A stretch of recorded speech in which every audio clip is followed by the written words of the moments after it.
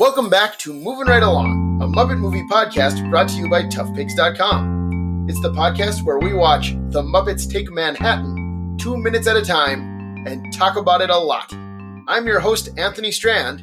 And I'm your other host, Ryan Rowe. And today we have a very special guest. She was with us for the Muppet movie. She was with us for the Great Muppet Caper. And she's back with us again. Special guest, who are you? Hi, I am Stacy Rosen.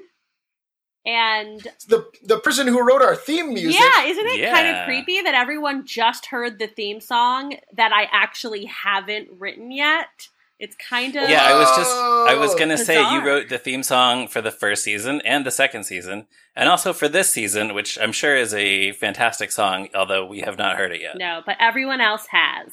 Yeah. So I'm going to assume that it is a riff on Gonna Always Love You, because I haven't heard it yet. That's a good guess. It's actually not a riff on that. We'll see if by the time you hear it, everybody else, including yourselves, can tell what I'm riffing on. Sure. I will sound like a fool. Well, it was a good guess. Anyways, always a thrill to have you back, Stacey. Thanks for having me. And today we are talking about minutes 3 and 4 of The Muppets Take Manhattan.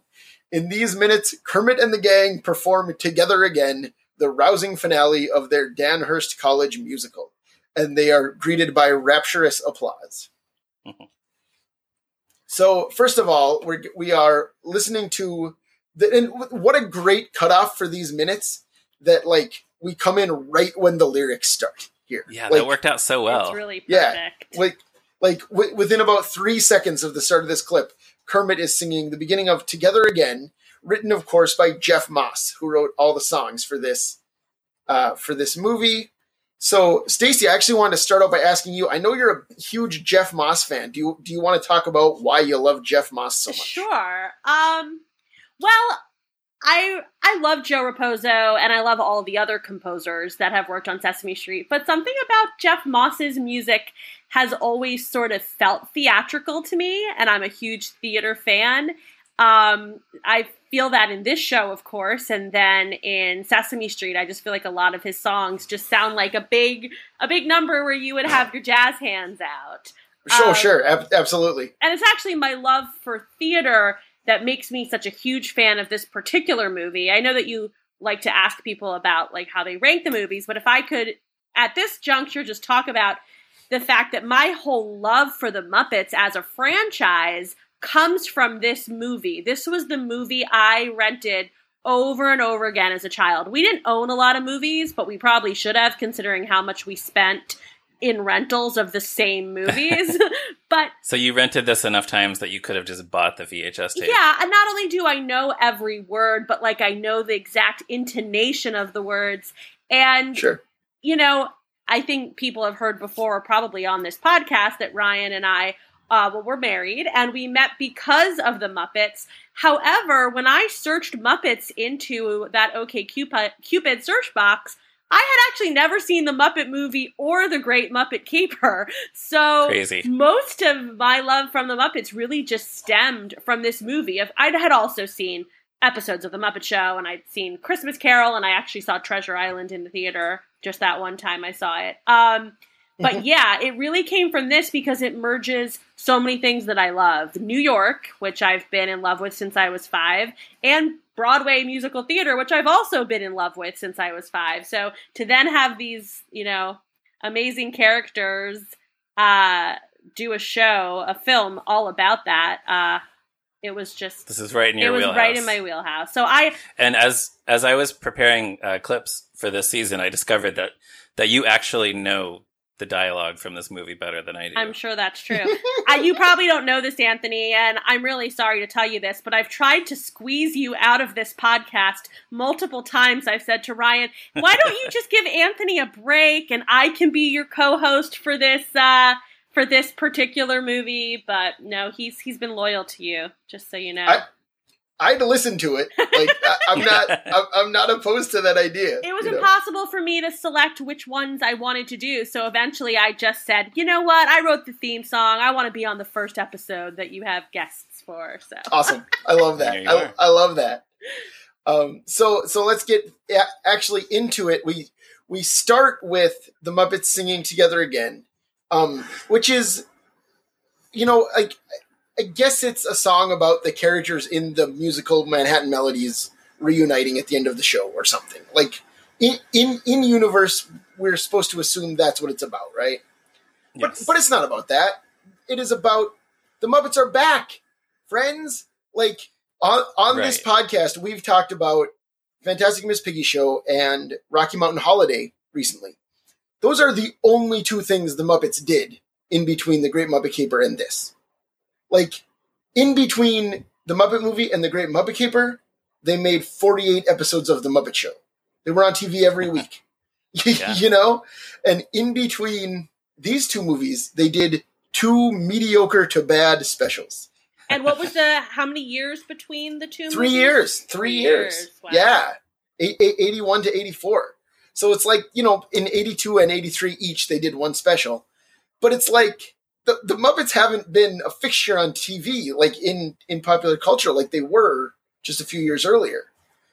So right, and now the Muppets themselves are together again. The Muppets and all the performers are getting together again to work on this movie, and the Muppets and their audience are together again. Right.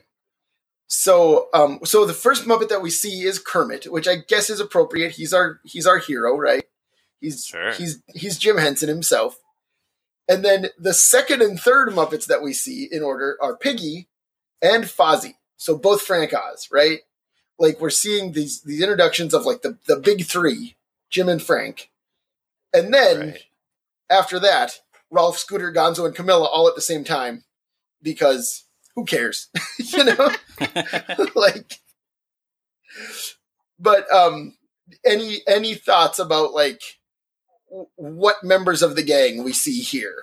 I actually wrote in my notes, I said Camilla really feels like part of the gang here, and it made me wonder, I'm not as versed in the other movies. Is Camilla like one of the main, I know she doesn't say much, but is she just so prominently with all the characters all the time like that? She is more so in the Muppet movie where she like she and Gonzo are introduced together, Okay. Driving the plumbing truck, like the first time we see Gonzo, he's talking to Camilla. She wasn't so much of a presence in the Great Muppet Caper. Great Muppet Caper. She's just like at the hotel with she's no more or less of a presence than like the newsman, right, or she's something. just one of the chickens, right? I like this selection of characters. It's also interesting that the conceit of the movie is they're all in college together. They're all college seniors graduating at the same time. Because somehow, I guess mostly Ralph seems older than the others. Yeah, Ralph's in his 40s for sure. Right, like he's always in his 40s. Right. So it seems funny that he's graduating college at the same time as Scooter, who seems like he's like a teen. Right, or like just perpetually college age, maybe. But didn't you guys have both of those characters in like your college experience? There's that one dude who just, yeah, that's true. Like that's true. They've lived a lot of life already, and then that's true. You have those. I can picture that guy. Really enthusiastic freshmen too. The guy wore a hat. Well, like. Now that you say that, like specific, you guys know the TV show Undeclared? I know of it. Yeah, well, like Jay Baruchel on that show is Scooter, and Seth Rogen is Rolf. So there you go. There you go. Like it's right there. That might have been the inspiration for that show. It would not surprise me, actually. But so then, and all of these Muppets that we've seen so far are wearing these like checkered, like pastel colored suits. I love those costumes. Do we know who did the yeah. costumes? Did you already go over it when you went through the names? We didn't because it was not in the opening credits. Okay. I'd love to find out at the end of this podcast series about the costumer. I love those costumes. Did Callista Hendrickson work on this movie? Yeah, you know what? Let's pause. Let's pretend that we all know. Yeah. Let's look it up. Costume design by Karen Roston, Callista Hendrickson, so yes, and Polly Smith, who had worked on The Muppet Show. Oh, yeah. Okay, so between the three of them, one of them, or possibly all of them, collaborated on designing these. I wonder if they still exist somewhere. Yeah, I don't... Are you saying that because you want to modify and to wear them? No, No, but I would love to see them in like a traveling Henson exhibit. Yeah, that would on rule. display at MoMI. This feels like something, that I can't imagine they would have just thrown all of these away. So, yeah, it's one of those. I think I've already said this on the season, but I hope that these are in a box at the Center for Puppetry Arts somewhere. Yeah. And you hope that you get to unbox them. Yeah, that'd be great. Yeah. So the costumes look great. I think we got to talk up front. How do we feel about Piggy's hair? Yes, I was wondering if this is, would of come course, up the movie now, where Piggy has a perm. She has that like curly perm. Well, I have to tell She has you a that very 80s. right now Ryan and I are watching the FX series The Americans, which takes place in the 80s. We're just getting to watching it now. And my biggest pet peeve is that nobody has 80s hairstyles. Kerry Russell just has very modern, straight, wavy hair, and she has very stylish 2013 hair. Yeah, like they're making no effort to make it look like the 80s at all. So I actually find Piggy's perm refreshing and of the time. You would like The Americans better if Kerry Russell looked like Miss Piggy in this movie. Basically, yeah, or maybe at least like Felicity. I would actually like The Americans better if Stan was played by Ralph. So. Oh, there you yeah. Go. There's your 40-something-year-old guy. Exactly. Yes. Okay. Wait, now I'm rethinking the entire series with Muppets. Uh-huh. Let's table that. Yeah. Sure, we'll get back to that later. We'll do a Tough Pigs article about it later. Well, I mean, I feel like Agent Gad has to be Sam the Eagle, but I can see that. Yeah. So the thing is, though, it feels like there was an effort to make the New York of this movie seem kind of timeless. There are things that creep in, like certain fashions that people are wearing, but for the most part, it does feel like this could have taken place in the 60s or the 70s or the 80s. So to have the perm look so of the era does sort of date it. And also something about that Piggy hair, it looks white to me. Yeah, it's bleach. It's bleach blonde, that's for sure. Yeah, it's definitely lighter than her usual look. I don't want to spoil the rest of the movie, Ryan, but this is definitely not the only part that dates it. If you think of a certain roller skater and the clothes that they're wearing. You're right. That's true. Right, that's true. Yeah. But I hear you. So after we see all of those Muppets that we talked about, Kermit, Piggy, Fozzie, Rolf, Scooter, Gonzo, and Camilla, the only other Muppets introduced in this scene are the Electric Mayhem, who are the orchestra, who are all in the pit. And apparently they're also all graduating seniors. They're all graduating seniors, as I think we'll find out in the next clip that Animal is, right? Like, we don't see that here. But Lips is notably absent. I was just about to ask about Lips. Yeah, because Lips right. is like with the Mayhem the entire time in Great Muppet Caper. He doesn't say much or do much because he's not a character, but he's like part of the gang. And here, it feels like they're going back to basics with the Mayhem. It feels like Jim or Frank or someone made the decision that nobody cares about Lips, and the Electric Mayhem should be like the classic band from the TV show. Which is interesting, though, because Steve Whitmire plays two prominent characters in this. So it seems it's kind of funny that they wouldn't include his member of the Electric Mayhem. Well, that's what I mean. I don't think it's a slight on Steve, who, obviously Rizzo's a huge part of this. Who he's very much like still the rising star of the Muppets. But I wonder if they didn't decide that Lips was kind of a misfire. Maybe, but then he comes back later. I'm actually curious now. When was the next time we saw Lips? He's in Muppet Family Christmas. But does Lips talk at all in any of the productions? He talks on the 2015 TV show sometimes. That's like because the only time. I have to imagine that they definitely... I mean, if they had Lips in the band, then Lips would have been part of the whole adventure of the movie. And then it kind of takes away, I think, from like Zoot's sort of like quietness and dazed. Zoot just only says what he has to say, doesn't talk a lot. Right. Oh, no, yeah. Yeah, he does. There is some overlap there. Yeah. They just never figured Lips out as a character. Like, Sounds about right. and of course, as our friend Quinn Rollins has said on this very podcast, the puppet doesn't have any lips, so it's a strange, strange choice. Like, I seem to recall Steve Whitmire saying in an interview, it was either for the Muppets or Muppets Most Wanted, or it might have been for the ABC series.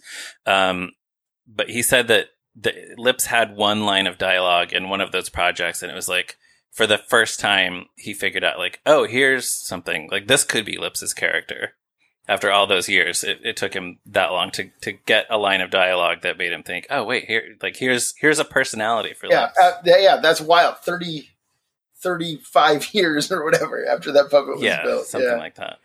Hey, listeners, this is Ryan coming to you from slightly in the future with a point of clarification. I did a little bit more research that I should have done in the first place, and it turns out it was actually an interview with Dave Goelz with the Muppet Mindset in 2013, where he talked about Steve Whitmire coming to new realizations about Lips's character. Dave Goelz told our friends at Muppet Mindset, Steve Whitmire has been frustrated that for 30 years he hasn't really found a character hook for Lips the trumpet player. Just last winter he had to say the line, but we don't have any instruments. In a gravelly voice, Steve came out with, but we don't got no instruments. And the character was born after 30-odd years in labor. I love Lips, and I am waiting raptly for his next line. So that's what I was thinking of. By the way, Muppet Wiki also notes that there are actually no productions where Lips says that line. So that's interesting too. But 2013, so that was a couple years before this series. So there you go. And now returning you to your regularly scheduled podcast where Anthony is about to say, wow. Wow. Yeah. Can we talk about Animal in the song for a second? Sure, of course. Every time I sing the song to myself, I always go, together again. Every single time. Like, that's part of it to me. But do you think that that was just a total ad-lib in the recording studio for Frank Oz? Yeah, it probably feels like it. It's great. Yeah, oh yeah. What an It's like, I think it's an even better, for anyone who hadn't seen the other movies, which was me, I think that's an even better introduction to who Animal is than what we see. Is it this clip or the next clip? Next one. When we see him. Okay, so then what we see in the next clip, I think you learn everything you need to know in that moment. Right. Yeah, I would. Yeah, he's a wild and crazy guy. I would definitely agree with that. So one thing that surprised me watching this clip is how short this song is once the lyrics start. Like, the song ends at 1 minute and 13 seconds into this 2-minute clip. So that's how long they're actually singing. Yeah, they get in and out. Right. There's quickly. No second verse. Right. Depending on how you choose to deconstruct the song, yeah, it's just a verse and a chorus, and that's it. We haven't really talked about the lyrics, but I like the song. I like the song thematically. I feel like this should maybe be a little bit more recognized in the canon of Muppet songs. I think it's wild to suggest that it isn't, considering that it's the closing number of a different movie 30 years later. No, it's true. It's true. But just the fact that we always hear Rainbow Connection, and we've had the Electric Mayhem playing Can You Picture That in a few different appearances. And one of their two newest feature films ends with them singing this. No, it's true. Wait, it's two true, of them? No, one of the two. I mean, there's only two new movies, and Rainbow Connection and this are the only two songs that are brought back, you know? Yes, it's true, but you never hear covers of this, for example, whereas I think it is a song that's because it only has one verse. It's not necessarily specific. I know, I was going to say, I think that's why. Maybe. It's just, you'd be done with it in 2 seconds. Right. Well, I like the theme of it, of just, when you're such good friends with somebody that you can just pick up right from where you left off, and, it's not starting over, it's just going on, now you're here and there's no need remembering when. I think it's one of the kinds of things that has gotten more poignant to me as I've gotten older and sort of had more of these experiences of knowing people and departing and, coming back together and having these experiences. So I think the song still remains underrated. I could see Uncle Deadly doing a spoken word rendition of this. Sure. Why Imagine not? it. Yeah. Are you imagining it? I am. Oh, good. It's impactful.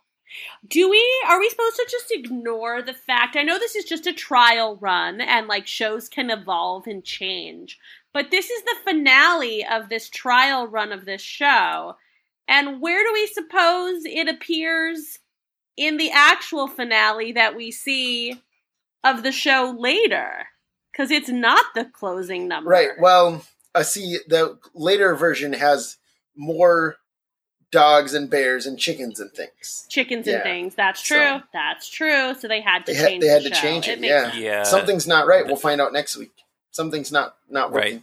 The idea of what Manhattan Melodies is very nebulous. Right. They never get very specific with Right. it. Well, It really just makes it sound like a review. Yeah. Like it's just... Yes. And he says variety show, our senior variety something or another. So maybe it has no plot at all, and it's just a bunch of songs he wrote. right. I think it's just one of these like 1920s style like musical reviews on Broadway. Yeah, that's what I think. Does he say that actually next week about the He does. being a variety show? Yeah. But I was going to say it makes me think of what I've read about the Marx Brothers' first Broadway hit, I'll Say She Is, where there's like a very thin plot, but it's mostly just an excuse to do a bunch of sketches and variety acts on stage. Right, which is like, I think in the 20s, which is when the Marx Brothers were on Broadway, that was Right. very common, right? That's No Nanette and all this stuff, right? Like, That's what people expected. Yeah. but in the 80s, less so. Yes. But that crowd went wild for That's it. true. They Well, sure and that's the did. thing, is that after the song ends, the remaining 47 seconds of this clip are entirely like rapturous applause for Manhattan Melodies. And then, and I think part of that is that like we, the audience, are so happy to see the Muppets again. Right. So the idea is that we're supposed to be like, yeah, Muppets are back, or something. Yeah. But so the crowd goes crazy. They're clapping. Muppets come back out for another bow. And then the crowd just keeps cheering. And They love Gonzo has to peek out through the curtain to make sure that what they hear is really happening. Yeah, that is really Yeah, for which them. I love that shot of Gonzo peeking out through the curtain, by the way. Yes. It's such a nice touch. And they're all calling out Kermit by Right, name. and And so it makes you wonder, what is his reputation on campus? Like, does everyone here already know Kermit? Kermit, I mean, he definitely seems like that type of guy. Like the type of person everyone knows. And like when he's not around, people say, boy, that Kermit, what a nice guy. Right. Sure. Yeah, sure. I actually have something related to that I will get to next week. Okay. But yeah, so the crowd is chanting Kermit, Kermit, which again feels like the filmmakers just want us to be so hyped about Muppets in a new movie, right? Yeah. I mean, some of those audience members look like they just found out that Oprah's giving them. Yeah, it's true. It's true. Oh, and actually, we should talk about a few of the audience members, right? Let's talk about all the Let's audience. identify every single one of them by name. No, but as Kermit faces the audience, you can see Steve Whitmire pretty clearly, 3 rows back. Yeah. And Marty Robinson is behind him. And then, according to Muppet Wiki, also in the crowd is Jim Krupa, Karen Prell, David Rudman, and Steve Whitmire's wife, Melissa Whitmire, who I think is sitting next to him. But That would make sense. I can't really pick out those other 3. Right. Like, I don't know what David Rudman looked like in 1983 or 84. I don't know what Jim Krupa looks like ever. Yeah, I had to look up a picture of him, but they're in there somewhere, apparently. Yeah. Well, we should see if we can get everyone to identify everyone that they knew in that audience. Right. So anyways, the crowd's chanting Kermit, Kermit. Kermit comes out and says, thank you, thank you, thank you. Well, I really don't know what to say. And then he gets cut off. So we really don't know if he's going to say any more or if he just really doesn't know what to say. Will he ever figure out what to say? I like how we do this bit all the time. Like It's fun. It is. I agree. But yeah, What if he doesn't even say? What are some other things he I don't might even say? know what to sandwich this between. I really I don't know what to say. I really don't know what to staple these papers with. Good call. So this bit could go on all night. I don't know that it can progress though. So that brings us down to the end of these minutes. Any final thoughts on these minutes before we close? Stacey, I'll start with you. Just that it's such a wonderful way to start the show. A black, theater, a spotlight, a lovable character, and then the tempo changes and everyone's together and the energy is really fun. I think it just really highlights what's to come in the show. It really sets the tone. Yeah, awesome. Ryan, anything else? Yes, I have an observation and some information. Please. We get a glimpse of the set, like the whole set on the stage, and there are these sort of two-dimensional versions of the New York City skyline. We can sort of see that one of them looks like the Empire State Building and one looks like the Chrysler Building. And then off to the side, there are these signs on the stage that say Broadway, Times Square, and Majestic Theater. And there is actually a Majestic Theater in Manhattan's Theater District. It's on 44th Street, and around the time of this movie, it was hosting the original production of 42nd Street, not to be confused with the street, 42nd Street. The musical featuring Jerry Orbach. Yes, and currently it is hosting the Phantom of the Opera, which has been there since 1988 and has run for over 13,000 performances. I'm sure, Kermit could only dream of such a run for Manhattan Melodies. Manhattan Melodies has actually been running since 1984. So. Oh, nice. So yeah. It's in its 36th hit year. So it has the record. There's also a Broadway theater. I don't know if it was called that at the time of this film, but there is also the That's Broadway true. Is there a theater. Times Square theater? There probably is. That sounds like the name of an off-Broadway theater, maybe like a smaller theater. But and also, according to Muppet Wiki, the storybook adaptation of this movie includes an image of Muppets popping out from behind those skyline sets. So there was probably more of this musical number that was filmed that got cut. Oh, that's kind of a bummer. Yeah. And then also, like every Muppet movie and every movie, this screenplay went through several drafts, and I have the March 7th, 1983 draft labeled as the second draft by Frank Oz, and it has a little bit more in this sequence also. There's some chatter. Before you say it, let me just say what a joy it is to hear a new screenplay date come out of your mouth. Yeah. It's the March 7th, 1983 draft. Second draft by Frank Oz. There's some chatter among the Muppets before they go on stage, in which we learn that Camilla is a little groggy because she's been staying up to study for her Latin finals. That's pretty funny. That is a great joke. I think, we just jump right into the musical number, which is a good idea, but that was a good joke. Also, Statler and Waldorf are in the audience in that scene as written. Waldorf comes in right during this final number. Statler tells him he's late. Waldorf says, "Have they finished the number yet?" And when Statler says, "Not yet," he says, "Then I'm early." Pretty good. Pretty good. Pretty typical Statler and Waldorf joke.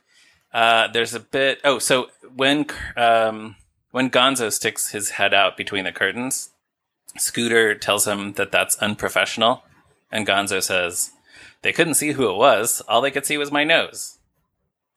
That's a good joke. They probably could have left that in. But I think with all this stuff, like if you read interviews and hear DVD commentaries and stuff with Frank Oz, he's very into just like getting right to the important stuff. So I think all this stuff just ended up cut for that reason. Like, so let's just get to the musical number and get him to New York as quickly as possible. Right. So that's all I got. All right. I have a theater update since you asked a question. It was a Times Square theater. It was active from 1920 to 1934, and before that, it was the Broadway theater. What? But not the same one. I think it's a different. It was called the Broadway theater, and actually, since then, it's just been kind of in disrepair, and there were so many projects that almost redeveloped the space, including a 4D theater they were going to do called Broadway Sensation. But it I've never heard about happened. this. Did you hear about that? It seems like the most recent update was that it was going to be sadly turned in 2018 to retail space. But it was just sitting there for decades and decades. Huh. Wow. Wow. Practically 100 years. You know, Right. 80 years. Yeah. Huh. Wow. Well, thank you for that tidbit, Stacey. But also at the end of episodes, we like to ask our guests, as you said at the start, you talked about your history with this movie, but where would you rank it among the Muppet movies? I have a good guess where I think you might rank it, but Yeah, I don't know how to rank it anywhere but number one Sure. for me. Because, I mean, so much of that has to do with, I think, nostalgia and, you know, the initial experience you had and where you were in life when you saw the movie. So, yeah, this one's number one to me. It has everything I'm looking for in a Muppet production. awesome. And you will be back with us next week to talk about a Yeah. little bit more of what it has to offer. Yay. That's it for today. Listeners, in the meantime, check out toughpigs.com on the internet, Facebook, Twitter. We're all over the place. You can follow Ryan on Twitter at @MeRyanRowe as well. Our theme music is by today's guest, Stacey Rosen, and our logo was designed by Morgan Davey. And listeners, if you're so inclined, give us that positive review wherever you listen to your podcasts and tell all your friends to listen to Moving Right Along. We'll be back here next week with another episode. Goodbye! Bye. Kermit, Kermit, Kermit.